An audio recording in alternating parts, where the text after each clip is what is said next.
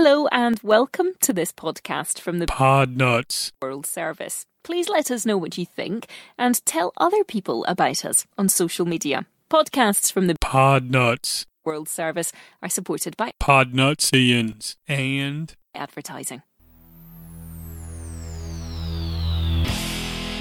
welcome to Podnuts.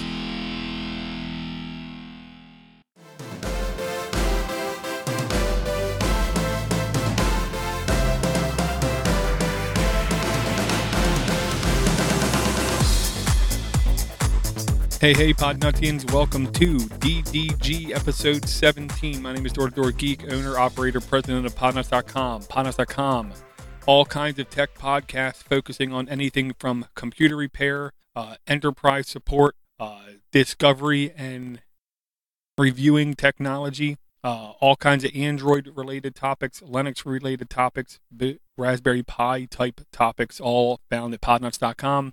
Please do not forget, go and rate and review the other shows on the network. Every little bit of feedback helps everybody involved. First, I want to do a really quick health type update. And the health type update is basically just Thanksgiving. This is the United States Thanksgiving where we typically sit around and just eat until we cannot move anymore, and then we eat a little bit more. Historically, I ate everything that I could possibly get a hold of last year, and this year I've definitely been doing a lot less eating. I will say this year the number one thing that I ate quantity-wise was probably deviled eggs and cheese. And that's primarily because of my diet restrictions that are more or less self-imposed now. I did not partake in a great many things. I did have a small, like tablespoon size helping of stuffing, and that's because my mother-in-law and sister-in-law make unbelievably fantastic stuffing. So if I am going to eat it, it's going to be from them. So I will say I did have a little bit of that. But for the most part, just relaxed, took it easy, did not travel, will not travel, stayed close, stayed local, tried to enjoy the holiday. Mainly it was just peace and quiet.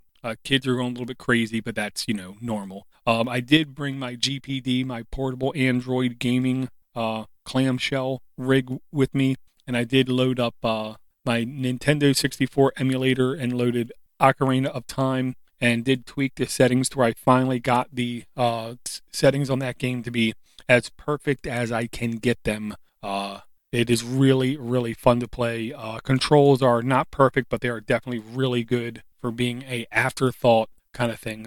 So I had a good time. I will say a coworker that I've known for many years had basically a heart attack a couple days ago, passed away, and it just reinforced to me that everybody needs to take time out of their day, especially this time of year.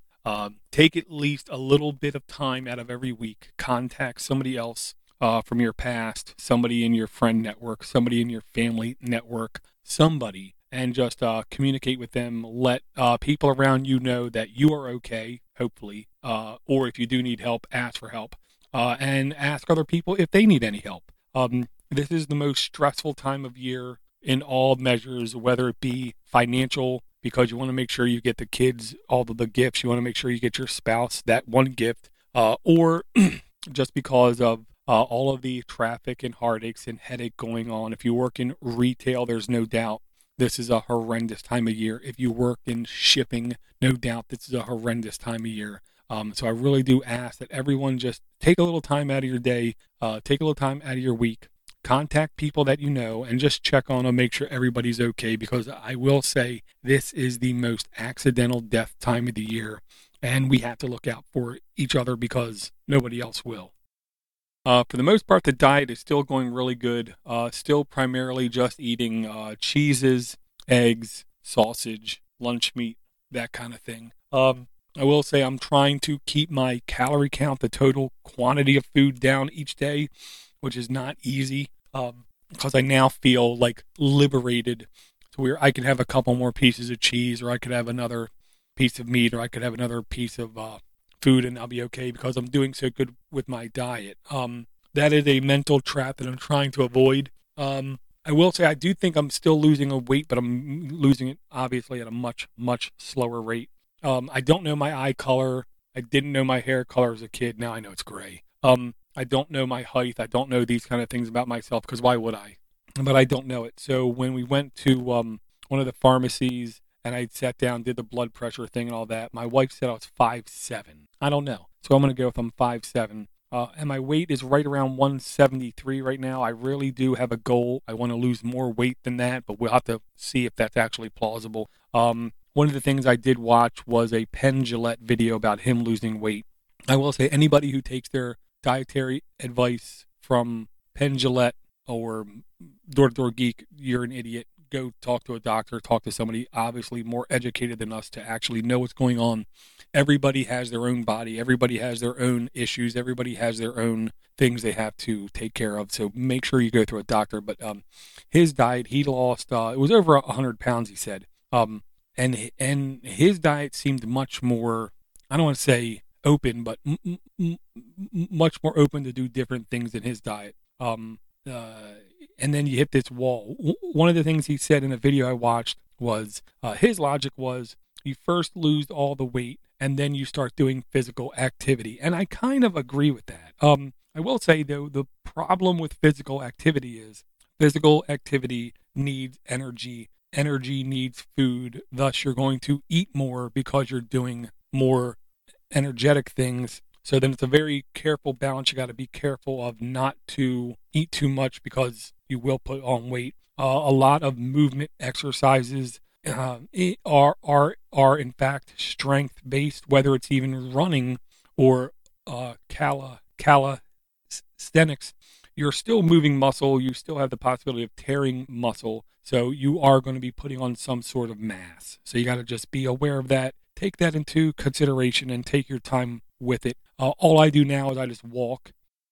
I walk at least two or three times a week is my goal. At work, state of Maryland law dictates if you work more than 5 hours, you have to get a half an hour break. And if you work, I think it's more than 7 hours, you have to get 2 15-minute breaks and a half hour lunch break. So that's about an hour worth of total time. I've been walking. My natural rate of walking is faster than I think normal. But what my logic is I was kicking up the speed just a little bit more while doing those walks.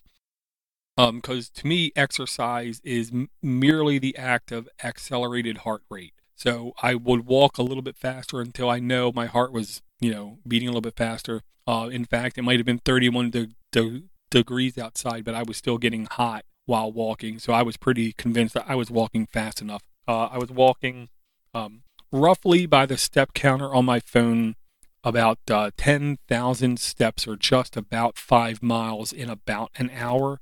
And I try to do that at least 2 to 3 times a week. I've always been a walker from my youth. Anywhere I had to go, I had no problem walking, even if it was 4 or 5 plus miles away. So this is okay. I am a little bit hesitant to do anything greater than that right now, especially because I have a partially torn meniscus on one of my knees.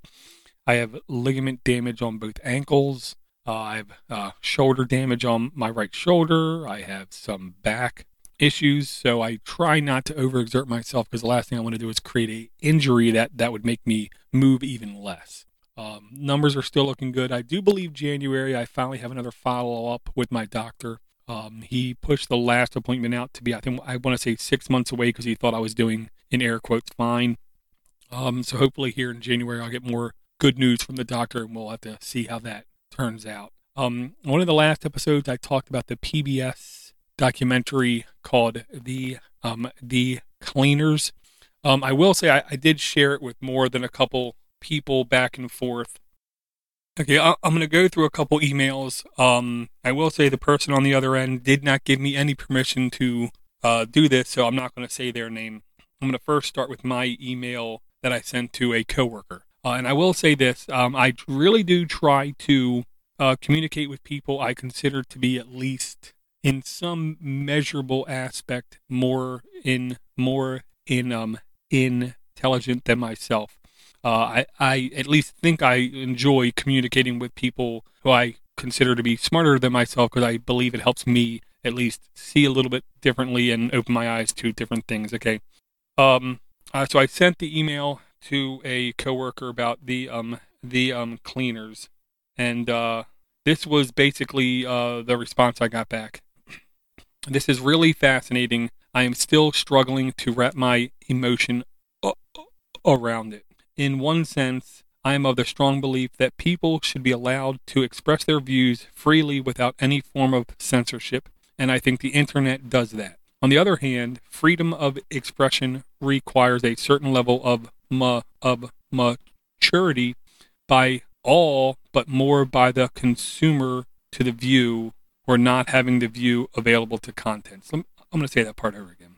On the other hand, freedom of expression requires a certain level of maturity by all, but more by the consumer to view or not.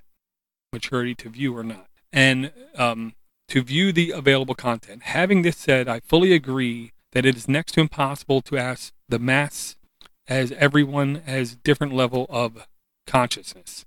With the proliferation of the internet, good and bad contents are all around us. At some point, we have to hold ourselves accountable as to how we use our time. Now, I fully understand what I just stated was a elitist statement. I really like the young man from San Fran who is in technology, who is a technological ethicist. I can't even say that right. And his view that there is certain amount of responsibility that the technology has as it can impact 2 billion people. The proliferation of tech is far-reaching, and as we see in this case of Rohingya crisis in Myanmar, it could be used for ill purposes and to expand genocide. To me, the root of all evil is the human tendency of not respecting other human life. If we go back through history, we have used different tools, whether it was screaming from the mountaintops, newspaper, radio, TV, and now the internet, to format whatever twisted views we have. It just happens that the internet is more accessible and has made the bullhorn available to everyone. At that end, my hope is that as humans, we focus more on what we have in common than what divides us. Maybe this is too big of a wish, and the only time that may come true is if there is a existential threat from outside of our planet. But one has hope. As far as the phone screen went dark on me. As far as the content editors, I consider it another form of capitalism, outsourcing tasks to cheaper labor and less focused on workers' rights. Despite the advance of AI, it still needs the human touches as for now. This, my friend, is my view after watching this documentary. Again, thank you for sharing and letting me know your thoughts. Okay, and I had one more reply. Let me see if I can find that. Okay, now this is going to be a longer one. Oh my goodness, this is so long. So I replied back. I follow the exact same line as you most of the way. My personal issue isn't with Facebook, Twitter, or Insta, whatever, or any single walled silo of information. It's just with the idea of a global monolithic platform that we as users have zero control within. I'm going to take a breath there, okay? My issue is with the global monolithic platform. So it's a platform that literally can reach the poorest sections of the world and the richest parts of the world, where we as users have literally zero control over anything going on that platform. Yes, we can post content, but we have zero control of how that content is displayed or who gets to see it. Okay, here's more from the email. Speaking of elitist, we are of the 1%. If you look at the world population and convert all the money to a single unit of measurement, you find out anybody in the United States making over $20,000, it's actually, I think, closer to $22,000. If I remember what I read, is literally in the 1% of the world's population. We surround ourselves with the 1% and seem only to look directly at others in the 1% for any length of time. It's like we've been bred to think that the other 99% really isn't too bad, or that it isn't really much different, when in fact 20,000 kids under 5 years old die every day from treatable things that we here in the 1% take for granted. It's actually, I want to say, closer to 15,000 kids under 5, and I want to say it's 20,000 kids under 7. So there are tens of thousands of people dying every day under the age of 5, aka innocent people is the way I put them. People who didn't really do anything bad. Nobody who I think people would say deserves it. That are dying every single day while we in our ivory towers as the 1% worry about what color phone I have, or does this beef bourguignon have too much salt in it? You know what I mean? Kind of thing. And I'm not really comfortable with that. People ask, like, where does depression come from? Depression can come from factual based things like this, like how the rest of the world is not as good off as we like to imagine it is. And we have hordes of innocent people every day, innocent children every day dying. And we know it isn't getting better fast enough for them, is my opinion. Okay, so here's more of the email. So with that said, I don't like it when one small single platform is controlled by weird people. And weird is an acronym, WEIRD, defined as Western, educated, industrialized, rich, and democratic. And I give a link to a Wikipedia psychology, contemporary issues in methodology and practice, and they mention weird. I don't like the fact that everything that we take for granted in our daily 1% life is basically being controlled by this 1% of 1% of people, which are classified as weird, because they don't represent the rest of the world. Yeah, they try to bring in people from different cultures, different ethnicities, but for the most part, we don't do a great job at that. Okay, I don't like the fact that weird people have so much influence over so many people with such little effort and with such financial gains, in direct opposition to the openness and personal freedom and privacy, while a smaller percentage of us elitists get offended and demand that these large platforms to do everything to protect us from offending content. When we see something that we call horrifying or violent to others, this is just something that happened right down that street on Tuesday. For us to demand our worldview is clean and fitting with our 1% view of the world is to ignore everything going wrong with the world. Right now, today in 2018, we have more living slaves than versus all the slaves that have lived and died in all time.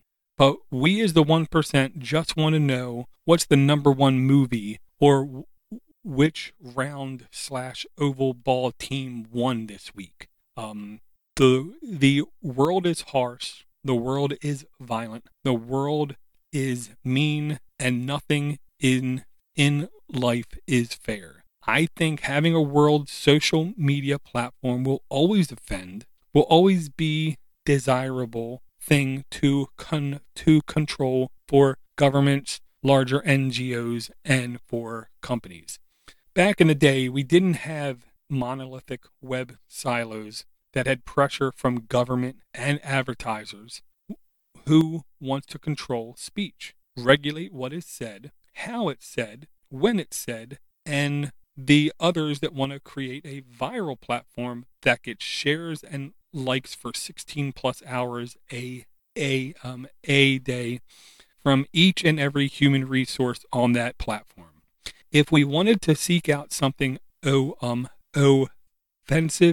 disgusting, or nasty, I say it was actually easier and faster 10 years ago versus now. All we had to do was go to 4chan and voila, anything we were looking for that was disgusting, offensive, you'd be able to find really quick. I really like freedom of speech.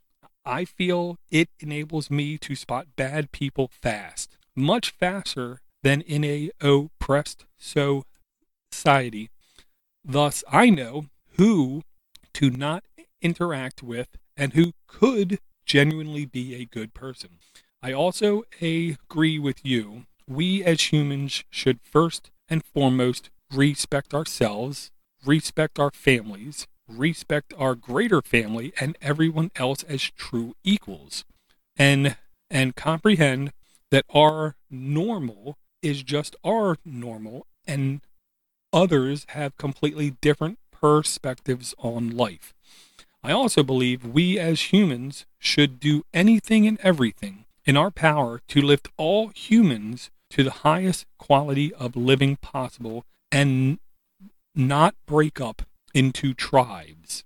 But tribalism is a completely different rabbit hole that I believe we as humans instinctively suffer from and will take thousands of years for us to get out of our systems.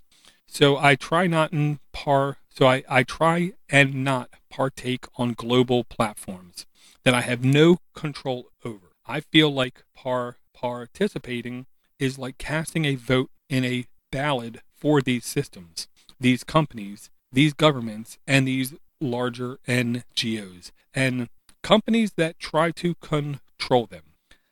I know that I am missing out on a lot of stuff, but I also feel like I am more connected with the people that I do connect with outside of these platforms. I keep looking for knowledge and experience in what it means to be human and how tech shapes and changes us and how we shape and change tech. I will keep sending you stuff I think that I find enlightening. Needless to say, that was a really long email. He did not reply to me partially because I really don't think he has the time to sit down and read anything lengthy. Most of the people, I'll just put it like this.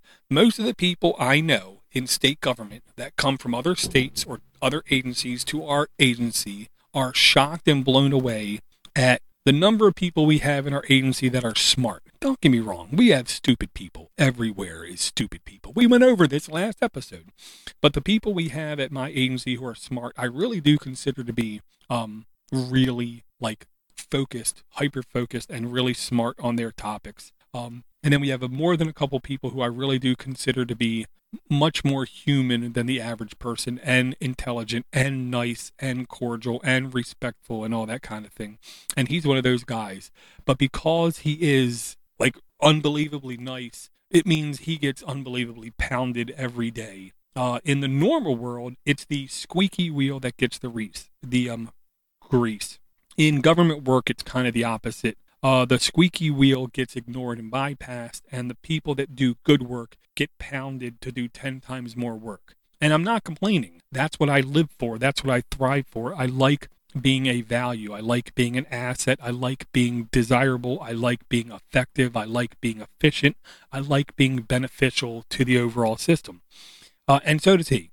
This guy on the other side of the email. So I don't think he has any time to sit around and read my non-important emails. But I might get a response in a day or two. But that's my gist of why I do not partake in these closed silos of information. My tagline on Linux for the Rest of Us is, if you do not have root, you do not know who does. Well, on Facebook, we know who does. Mark has root. On Twitter, we know we don't have root. Eb and the other guys do.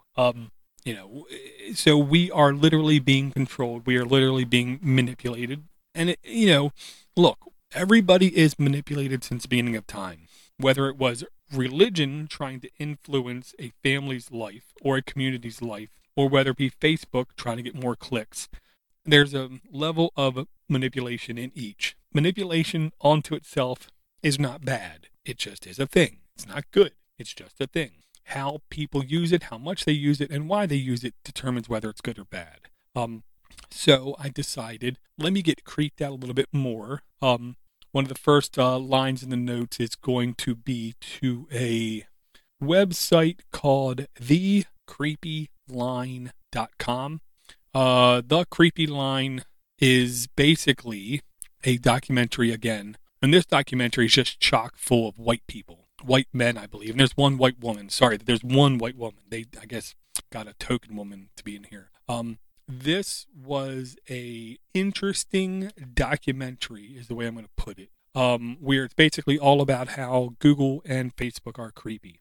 There's a couple people in this documentary who are obviously pretty smart guys. They also are very good at verbing things to try to cause the most impact. There is you can say what you want about any of this. The only thing that we know is that we really don't know where these companies are going to stop. Some of us believe if we wait until they decide where they're going to stop, it's going to be too late. Things are going to be bad. Things are going to be worse. Things are going to be horrible. There are other people that believe, these people have good intentions and they're going to figure it out.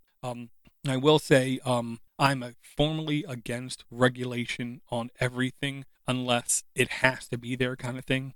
Like, I don't want to regulate just because it could be beneficial. I want proof it's going to be beneficial. And I am starting to believe that these large monolithic silos of information are going to need some kind of regulation. And I'm very cautious when I say some kind of regulation because we don't know. That's the whole thing. It's really hard to say. They do point out in this documentary, the creepy line, that once you as a platform start to edit other people's content, then you have to take responsibility. Legally, it says you have to start to then, be held accountable for all the content on your site.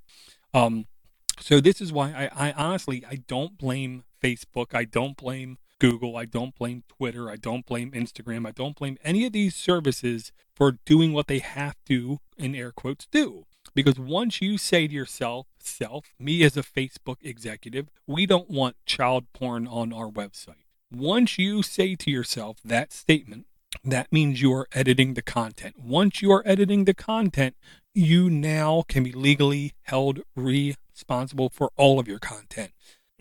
So some people would say that's a slippery slope. I say that's not a slippery slope. That's jumping off a cliff. There is all or nothing. There is nothing between.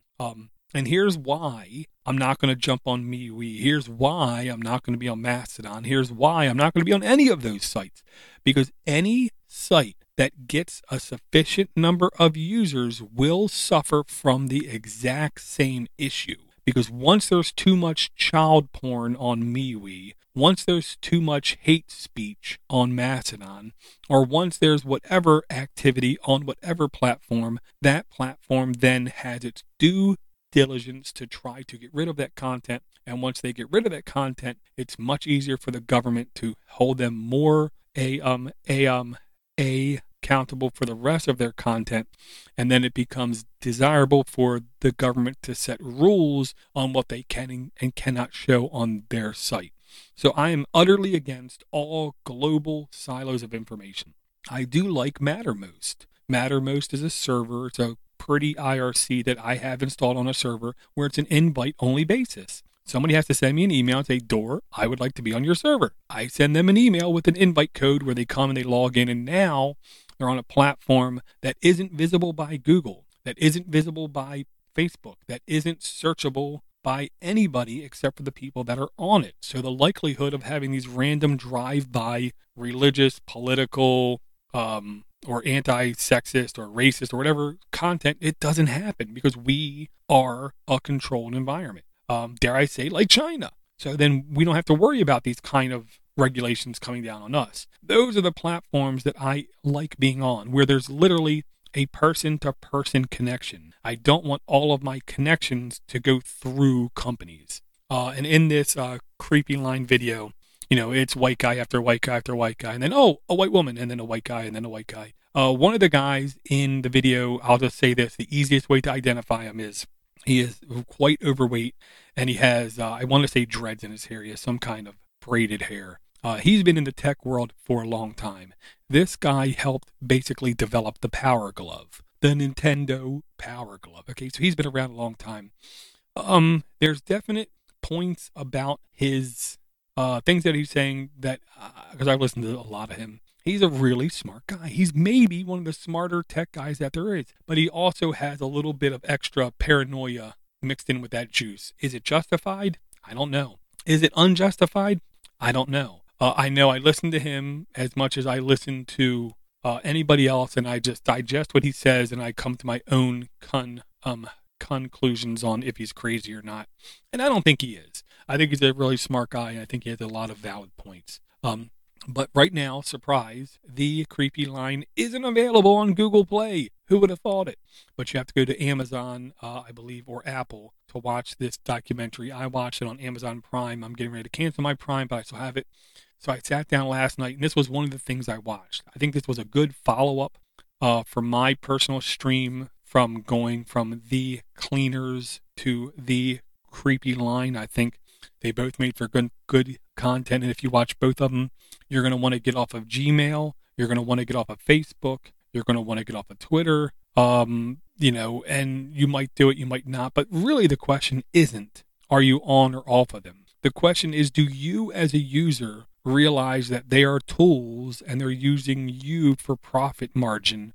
Thus, you have to be careful with what content you give them, whether it be just what do you search for on these platforms or what pictures do you upload on these platforms. We need to really become a self-auditing tool on these platforms, or else they're going to get a lot more information on us than we care to give. Okay, another thing I watched last night, first I'm going to quote this. This is the definition of confirmation bias. Confirmation bias is a very powerful thing, especially in the world of the internet, where we have a nasty habit of being in a self-reinforcing filter bubble. Because these search engines know us, when we search for things, they give us things that they know we want to see because based upon our history. Example is, if I always look up meat recipes, whether it be brisket, ribs, steak, pork, or chicken, when I try to find healthy things to eat, they're going to give me more meat-related articles because they know I'm interested in meat. That is the basic definition of a filter bubble, and it's a real thing. And the confirmation bias reinforces the filter bubble. Okay, here's how confirmation bias is defined by Wikipedia.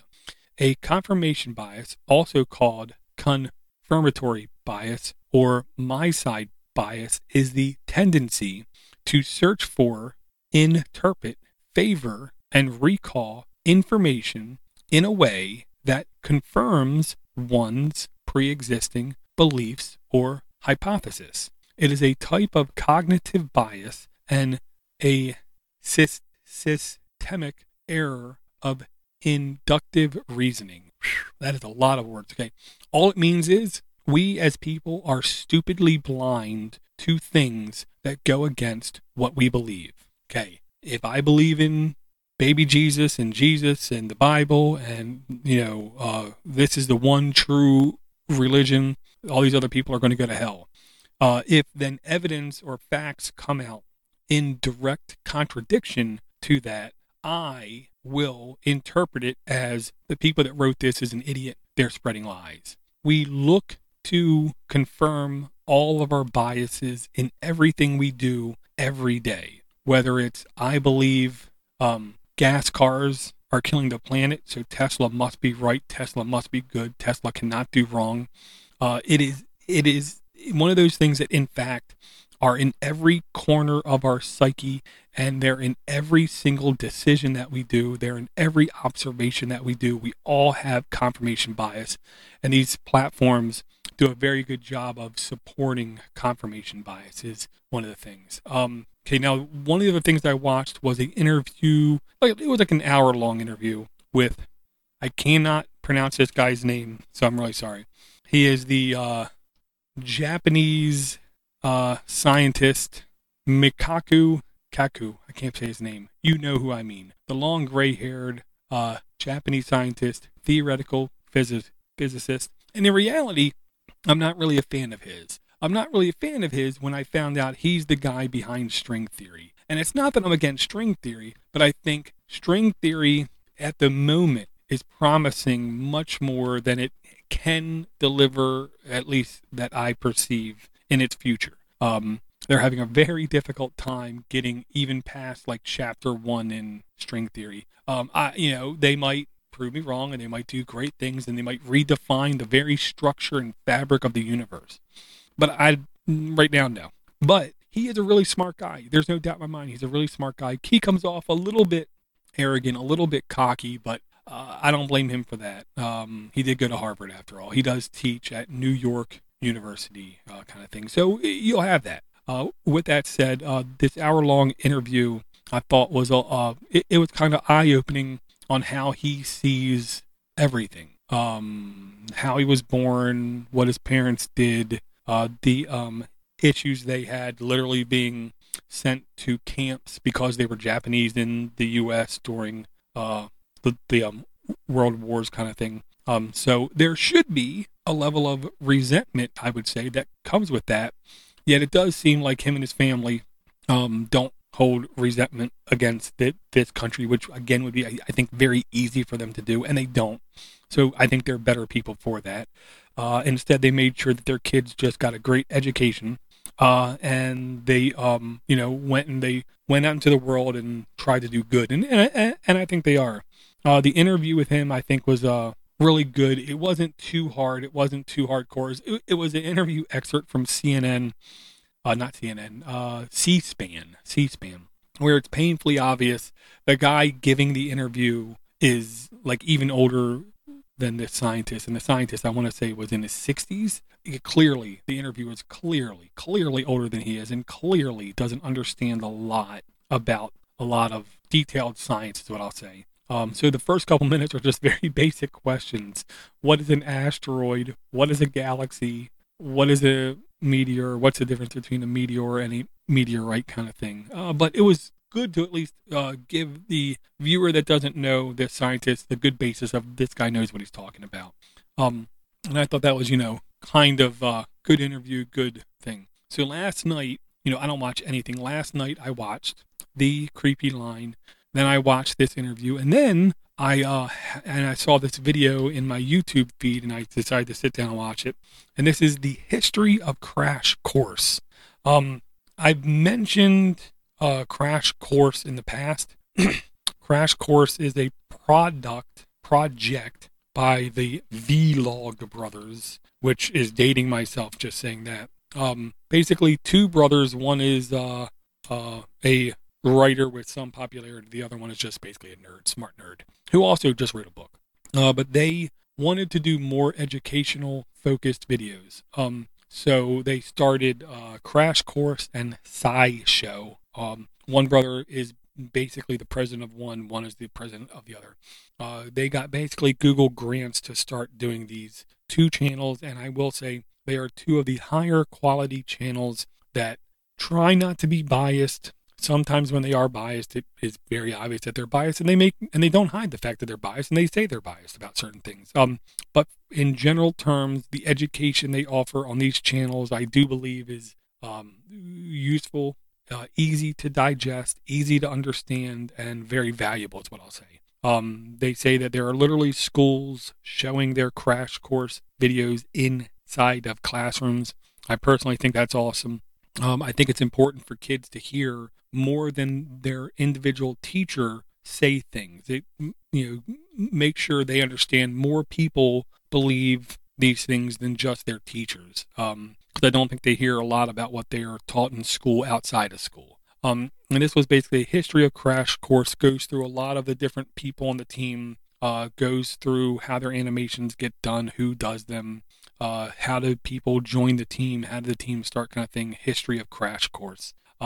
And because I'm a disgusting, dirty pirate, and I use YouTube DL, and I copy all their stuff from Crash Course down to my local computer, thus they don't get the views on YouTube for me, as many as I watch them, nor do they get the ad revenue from my YouTube Premium service that I still have. So what I did was I decided to go over to patreon.com/Crash Course, and I signed up for $3 a month. There are a lot of people out there who I give money to create content, and it's really a selfish thing. I'm giving you money to keep doing this content because I like your content. you agree with me, you do things the way I like doing them, so I give you money. But Crash Course, I will say, I'm giving not for my personal satisfaction, but literally to support these people to do more videos, because I do believe that they are trying to educate as many people as possible using real human language that's not college level, and I think they do a really good job at it. So I did sign up to their Patreon. I do plan on staying with their Patreon. I don't know how long, but I will definitely do that for at least now. And there is one Arthur C. Clarke quote that I want to say in regards to technology, good, bad, and different, all the things going on, all the things that other companies are, in air quotes, trying to do to us is what I'll say. Okay, here's the quote that's in the beginning of the movie, the creepy line. It's like one of the very first things you see. And it's a quote from Arthur C. Clarke. And if you don't know who Arthur C. Clarke is, he is definitely one of the smarter guys in history, who was also a science fiction author. This is the guy who said, any sufficiently advanced technology is indistinguishable from magic, basically, is what he said. And I do think there's definite truth to that. The example is, and it's given in the movie, The Cleaners. You go back 200 years, everybody was dirty, everybody was farmers, everybody did manual labor, essentially. You go 200 years in the future, I'm not sure we would even recognize the technology that's going on there because it's so foreign to us, okay? But here's the quote that's in the very beginning of the movie. And I could not find if this came from a book or just from him talking, but this was the Arthur C. Clarke quote. Before you become too entranced with these gorgeous gadgets and mesmerizing video displays, let me remind you that information is not knowledge. Knowledge is not wisdom, and wisdom is not foresight. Each grows out of the other, and we need them all. That took a couple seconds. I literally paused it on the screen and read that like 5 or 6 times, partially because I can't read a lot, partially because it's hard for me to bring this stuff in, but partially just to grok what was going on here. Okay, before you become too entranced with gorgeous gadgets and mesmerizing video displays, slow down, Roy Rogers, take it easy.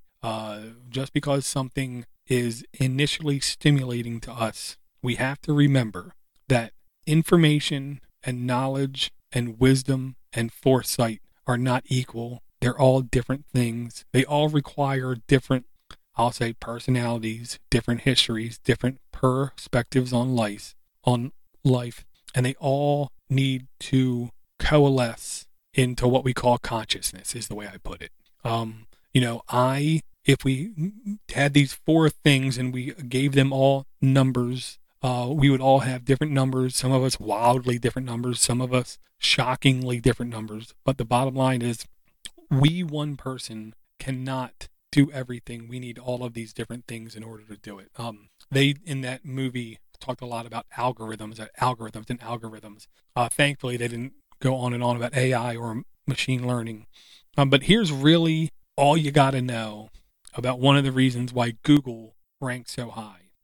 Machine learning is just a word to try to confuse people. There's no such thing as machine learning. The machine doesn't learn. Okay, let's just get that out of the way. To learn is some ephemeral thing that happens. These are digital binary devices. They don't learn. They become, in the algorithm, they can just do better at what they did the first time, because that's the whole thing.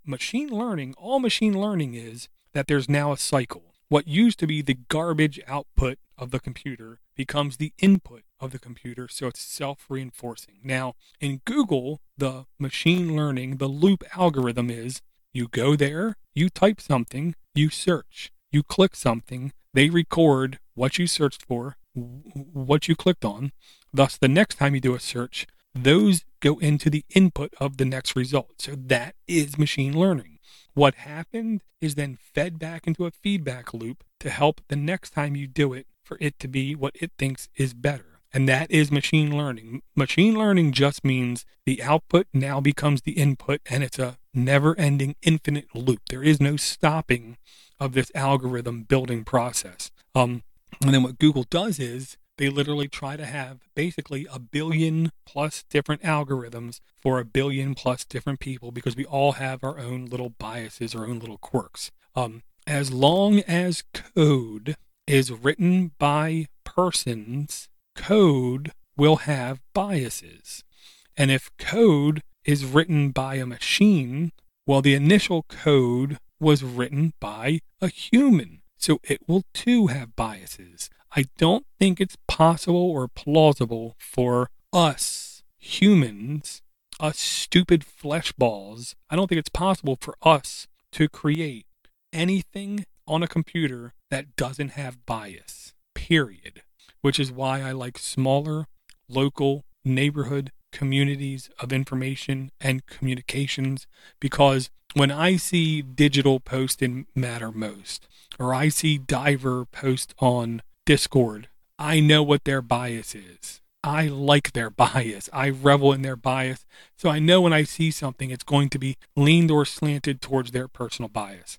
We as humans don't understand that when you go to Bing, when you go to Yahoo, when you go to any of these search sites and you type, the bias behind it is there. It's always there. It's the nature of the world. It's like trying to have an unbiased news source. It basically doesn't exist because it's too difficult to not be biased as long as there's a human involved. I've been rambling, bumbling, and stumbling now for about an hour. There was actually a lot more notes I wanted to bring to this show, but I don't have time this week. The one thing I want to end off with is like a product review is what I'm going to say. Here's what I'll say to people. Headphones. I was a wired headphone fanatic for the longest time. Now, basically, I'm fully aboard with a Bluetooth scene, because I did find Bluetooth headphones that have mono-only mode. And what I mean is I can have one in at a time. Either one, doesn't matter. Turn it on and it will work, and it will do everything. And then when that battery goes dead, I can turn the other one on and use that. So I basically get twice my time out of my podcast listening. For instance, yesterday I listened to 20 hours of podcast. In 2018, I listened to 185 days worth of podcast. So my headphones get a lot of usage out of them. The headphones I like are called One Voice. It is the number 1 VOICE. And these look like little cylinders is the best way I'm going to put it. If you just go to Amazon, I'm going to use Amazon because everyone seems to love Amazon. When I come into Amazon, not logged in is what I'm going to say, which I still think there's going to be a bias because Amazon ain't stupid. But when I come here and I just go to Amazon and I do a search for One Voice, all one word, space Bluetooth, it's literally the very first one because they know me so well. And it's One Voice, 1VP, HP04 wireless Bluetooth headphones, black. They look like black cylinders with a little nub hanging off where the earpiece is. These are really small, really tiny, never fall out of my ear. They come with different caps, mono mode, so you can use one at a time. I literally bought 2 pairs of these, so I have 4 of them in my case. Independently, I can pick any one of them up, turn it on, put it in my ear, and voila, it's working. I don't have to ever have 2 in my ear. They go for around 3 hours after a year of beating the crap out of these things, because I have 2 pairs now. One pair is over a year to 2 years old. The other pair is just about 8-9 months old. The good new pair, I get easily 4 hours of listening time straight, and out of the older ones, I get at least 2.5 hours of listening time.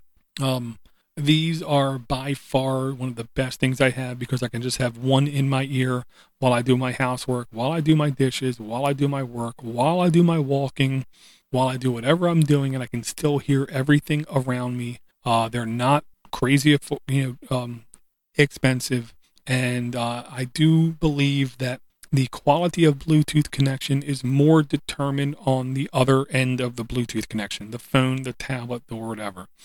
With this new phone, I can easily leave my phone on my middle floor. I live in a 3-story house. Each floor is around 700 square feet. I can easily leave my phone on the middle floor towards one side of the house and basically go anywhere in my house and still be connected to my device. Yes, when I get by the edges, when I get further away, the signal will drop out, but for the most part, it just works really good. It's really hard to beat these for the price, is what I want to say. They're one of the very few headphones out there that are truly mono mode, to where you don't have to have both in, and either one can act as a unit all to itself. So you can literally have, buy one pair of these, have two of them, have each one paired to a different device, and they'll never conflict. They'll never get confused. They'll never crash. They'll never conflict with each other. They will just work. This is definitely one of my favorite, most used gadgets that I've bought in the last 2 years. And I'm literally tempted to buy a third pair, not open them, and just keep them in a safe place for the time when I do need them. I want to thank everyone for their support. Thank everyone for downloading. Do not forget, everyone, do not forget, TechCon Unplugged, September 20th through 22nd, Grand Rapids, Michigan. It will be the top link in the notes, techconunplugged.com. Jeff Hallish, Paco are two of the best guys I think I've ever met, two of the nicest guys I've ever met, and two of the smartest guys I've ever met. If you would like to sit around and chat with people smarter than yourself, smarter than me, then I definitely encourage you to come to TechCon Unplugged, September 20th through 22nd, 2019. I'm pretty sure it's going to be a hell of a lot of fun. With that, I will talk to everyone again real soon. My name is Jeff Hallish. I am the host of Podnuts, the Computer Repair Podcast, where we take live calls on the air to answer your questions on running and operating your computer repair business. Every Sunday at 4 p.m. Eastern. You can check it out over at podnuts.com/Computer Repair Podcast Live. Music provided by Steve Cherubino at stevecherubino.com.